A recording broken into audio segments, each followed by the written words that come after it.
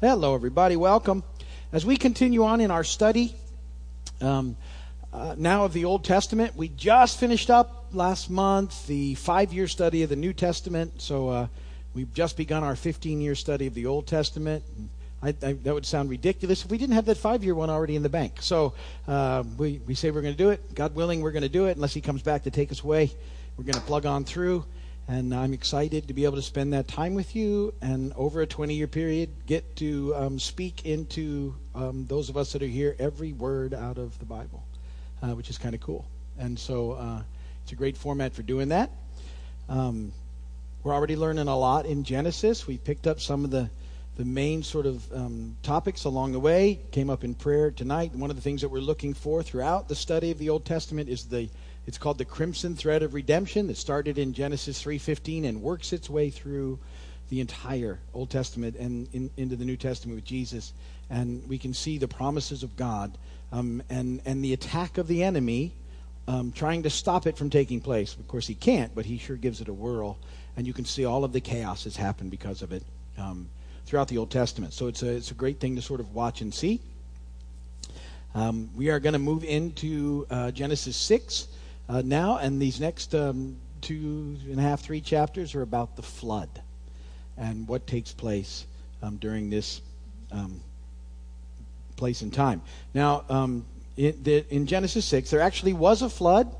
It's proved by the Genesis record, as well as by Jesus referring to it in Matthew and in Luke. The prophets refer to it in Isaiah, and the apostle Peter refers to it in 1st and 2nd Peter. The idea of the flood, that the flood actually took place. The archaeological record also points to a cataclysmic flood. At some point, the fossil record in there also bears up. So this flood actually took place. It actually happened on the earth. And so not only do we have biblical proof for it, we have an archaeological proof that it took place. So there was a flood. We're also going to read about the ark. And the ark was, not like a big ship, just like a ship or a boat. It was more like a big floating box. It was made of cypress wood, and it was pitched with bitumen, which is asphalt, naturally occurring asphalt or tar. That occurs out of decaying organic matter. So, but it's fascinating, that word there. I'll bring it up again in a little bit, the word pitch. And when you read the dimensions of the ark, which we'll get to in the next couple of weeks, it talks about an ark being, and they use cubits, the measurement cubit. Cubits, they're not exactly sure how big a cubit is. They think it's somewhere between 18 inches and 24 inches.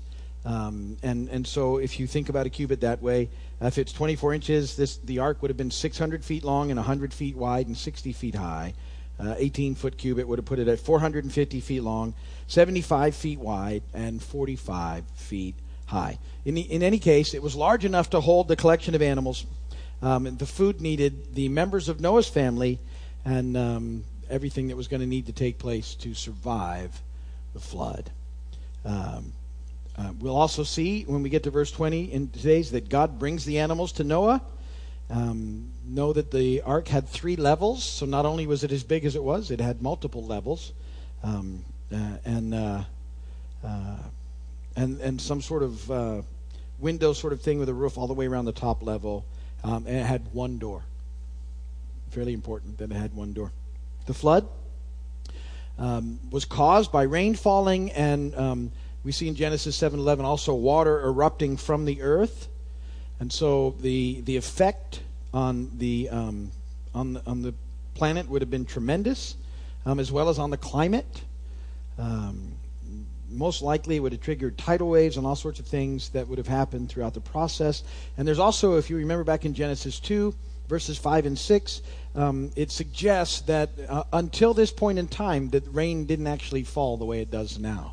That the way the initial environment was set up, things were sort of watered from underneath, and the atmosphere was such that it's believed, and actually some pretty good scientific evidence for this, that initially there was like a vapor that surrounded the planet, which at this point was then done away with, and then everything changed. So the idea of people sort of laughing off the idea of this flood coming, although they were warned, but they just decided not to pay any attention to it. And ultimately what you need to know when we get into this picture of the ark and the flood is that it's really a picture that illuminates salvation in Christ. Peter talks about this in 1 Peter 3, 18 through 22. You may want to look at that later. But the plan, the salvation, and the ark were all planned by God. It wasn't something that humans invented. There's only one way of salvation. There was only one door in the ark. The ark was made of wood, which sort of speaks of the humanity of Christ. He had to be born as a man in order to save us. The word for pitch that's used in 6:14 that I talked about is the same word for atonement that's later used in the Old Testament. God invited Noah and his family into the ark. Once they were in, he shut the door so they were secure. Like we're invited in. The ark saved not only humankind, but also the creatures within it. And Christ's death delivers us from, and will ultimately deliver creation from the bondage of sin. Paul says that in Romans 8:18. The ark saved Noah and his family from judgment because they believed in the promise of God. We'll see that. Then you see that in Hebrews 11:7. Also, a couple of interesting things. Noah is sort of a picture, I think, ultimately of what will become Israel. And they go through this judgment period and survive it. But if you remember, last chapter we talked about Enoch, how Enoch was caught up to God before any of this happened. And one thought is that that's a picture of sort of the end times, where if the church is indeed raptured out, it's sort of a picture of what happened with Enoch. And then the believing remnant of Israel will actually go through and endure the tribulation period. Just a thought, but something to think about, kind of interesting, because Enoch misses this. And so there you go. All right, let's look at Genesis 6. I'm going to read the 22 verses. We'll chat just briefly about it on the other side. When men began to increase in number on the earth, and daughters were born to them, the sons of God saw the daughters of men were beautiful, and they married any of them they chose. Then the Lord said, My spirit will not contend with man forever, for he is mortal. His days will be 120 years. The Nephilim were on the earth in those days, and also afterward, when the sons of God went to the daughters of men and had children by them. They were the heroes of old, men of renown. The Lord saw how great man's wickedness on the earth had become, and that every inclination of the thoughts of his heart was only evil all the time. The Lord was grieved that he had made man on the earth, and his heart was filled with pain. So the Lord said, I will wipe mankind, whom I have created, from the face of the earth, men and animals and creatures that move along the ground, the birds of the air, for I am grieved that I have made them. But Noah found favor in the eyes of the Lord. This is the account of Noah. Noah was a righteous man, blameless among the people of his time, and he walked with God. Noah had 3 sons, Shem, Ham, and Japheth. Now the earth was corrupt in God's sight and was full of violence. God saw how corrupt the earth had become, for all the people on earth had corrupted their ways. So God said to Noah, I'm going to put an end to all people, for the earth is filled with violence because of them. I am surely going to destroy both them and the earth. So make yourself an ark of cypress wood.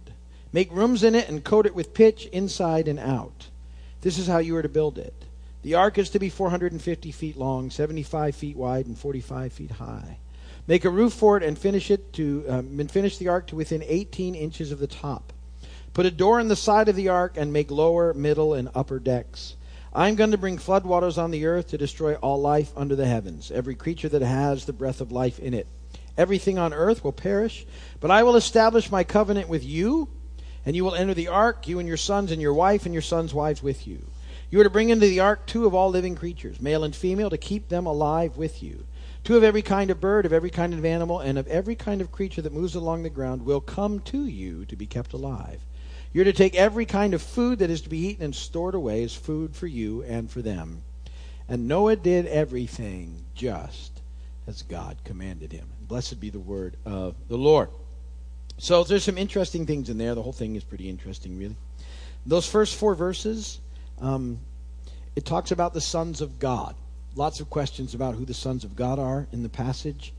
And some believe that perhaps they were fallen angels. But I would doubt that that's who they're talking about, because Jesus was pretty clear that angels, fallen or otherwise, don't marry or reproduce. So that kind of takes them out of the picture. My thought would be, and it's okay to have other thoughts, that what they're referring to are the descendants of Seth, who we read about last chapter, and the descendants of Seth, who were a replacement line, remember, for Abel. The sons of Seth began to intermarry with Cain's descendants, who were already evil, and this weakened the good influence of the faithful, and it increased sort of the moral depravity in the world, which resulted in this explosion of evil that had taken place there in the beginning. And so we have that, I would say, is the most likely scenario of what's taking place in the process. Now, another thing that's talked about there is the Nephilim, or the Nephilites. And this is another interesting thing to look at. They were most likely very tall people, 9 feet or 10 feet tall. The envy of the NBA. Those are some tall folks. And this same term, it's only used twice in the Bible. Nephilim is used there, and it's also used in Numbers 13:33, which talks about a very tall people. And when the Israelites saw the Nephilim, they were afraid of them. It says they felt like grasshoppers in their own eyes in the process. So these were just extremely tall people at the time. There was a race of tall people. You know, we get some tall people that pop in every now and again into the world. So it's not that big of a stretch, but there was tall people. It's a different word, Nephilim, than is the word used to describe Goliath and his family. Although it could just be the way it was recorded. We could be looking at that. It was believed that Goliath was 9 feet tall in 1 Samuel 17. And so it's a possibility there's some sort of situation, or that the two things aren't exactly connected. But the Nephilim were a very tall race. This is one of those words and thoughts that makes for an excellent word study. And word study is far easier now than it ever used to be because of Dr. Google. So when you have a question like that, and you think about what does that mean, you can Google it. Just don't immediately assume that the first couple of things you see are correct. That's kind of the issue, because anybody can answer those questions. So you need to sort of see who's answering the question, and then dig into it and spend some time with it. But you might be something, if you're really curious about that, what the Nephilim are. That's a great opportunity to do some independent study and research. So that's what's going on. So sons of God, I believe, were just the sons of Seth intermarrying with the descendants of Cain, which just took the whole thing down. And the Nephilim were 9 feet, 10 feet tall people, found twice in the Bible, mentioned twice in the Bible, but definitely existing throughout that time. Now, the verses 6 through 9 are kind of difficult to understand, because some people think that God had regretted creating humanity, and I don't believe that's the case at all. Or that he's, some people think he's admitting that he made some sort of mistake, and I don't believe that happens either. God doesn't change his mind, it says in 1 Samuel 15:29.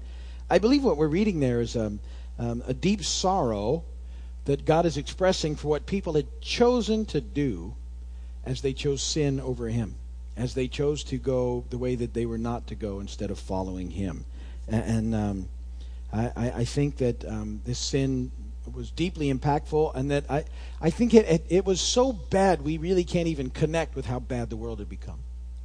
I don't know if we're heading that way now, but in many places there's the semblance of civilization here, with laws governing things and the majority of people in check. Think of a time where none of that was true, and that there was complete chaos, and people just did as they pleased without any sort of guiding morality, conscience, anything. They just dismissed the idea of God altogether. That's what had taken place, and the result was horrific.